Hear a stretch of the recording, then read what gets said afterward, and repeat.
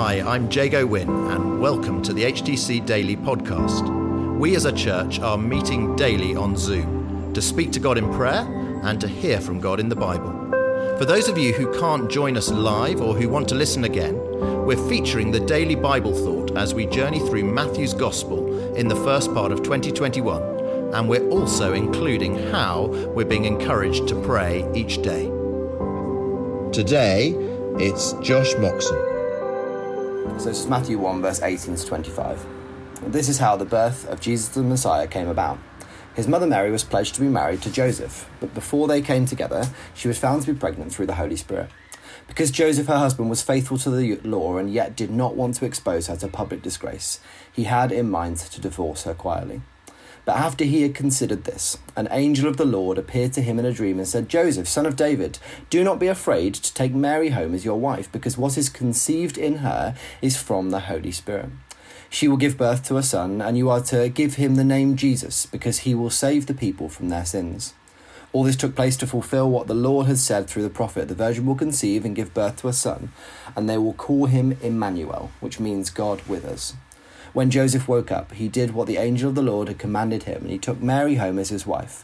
But he did not consummate their marriage until she gave birth to a son, and he gave him the name Jesus.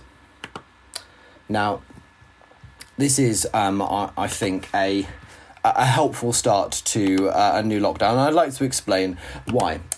Because actually, there's a whole load of things that we can learn about Joseph's character in this and his response to something happening that was out of his control and something that was tricky. And so we see a few things that I think Joseph has. And then I was reading something this morning in the Glorify app, one of the things that Jago encouraged us to maybe use this year, a really famous verse and a really important verse to me in the book of Joshua. And I'd like to look at those two things kind of alongside each other as we kind of continue this new series, but also as we recognise what this morning is, which is the first day of a national lockdown. So Joseph, number one, he had integrity. It talks about him being somebody who was faithful to the law, and even when he felt like he had to divorce Mary, he wanted to do it quietly and in a way that didn't cause a big fuss. And I wrote this yesterday, but I do think it's still an important thing at the start of a new lockdown, but also just in general, that we, like Joseph, are deliberate at the start of this new year about being people of integrity in whatever we do, in however we find ourselves, in whatever places we find ourselves as well. The next thing is that Joseph was obedient, and it was regardless of fear. An angel of the Lord appeared to him in a dream and said, "Joseph, son of David, do not be afraid." Every time you hear of an angel in the Christmas story, people are told not to be afraid. So I don't think it is how we often see it, maybe in children's stories or stuff like this. I think this is a scary experience. But he did what the angel commanded him, it says later in the passage that we read. And where can we be obedient, even where we're scared?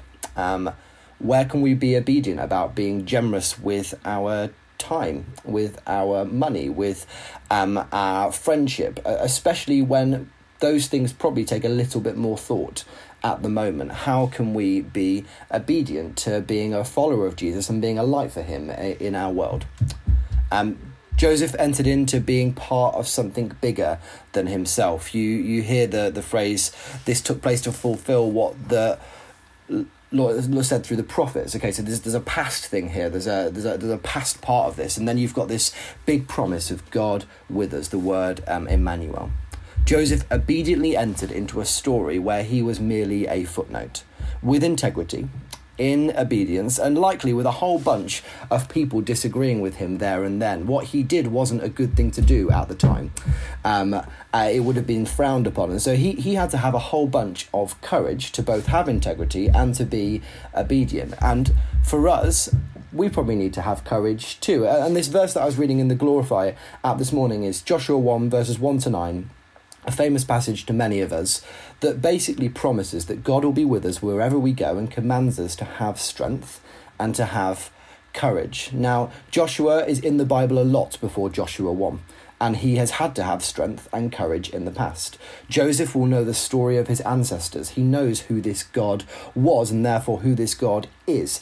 And so both Joshua and Joseph have a backstory, as do we, which is our relationship with Jesus and our knowledge of him and the strength of our salvation and all that. We have this backstory so that when something happens and we have to have integrity, we have to have courage, we have to be obedient, we know that we can do that from a place of knowing this amazing God and knowing that he's come through for us before.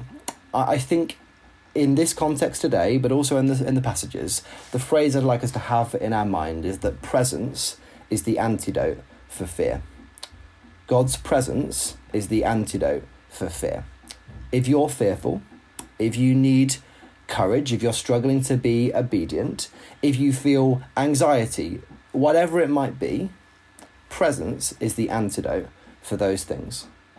Let's invite the Holy Spirit. Let's be deliberate about inviting the Holy Spirit to help us be people of integrity, to help us be people who are obedient, to help us be willing to be people who are part of something that is bigger than ourselves.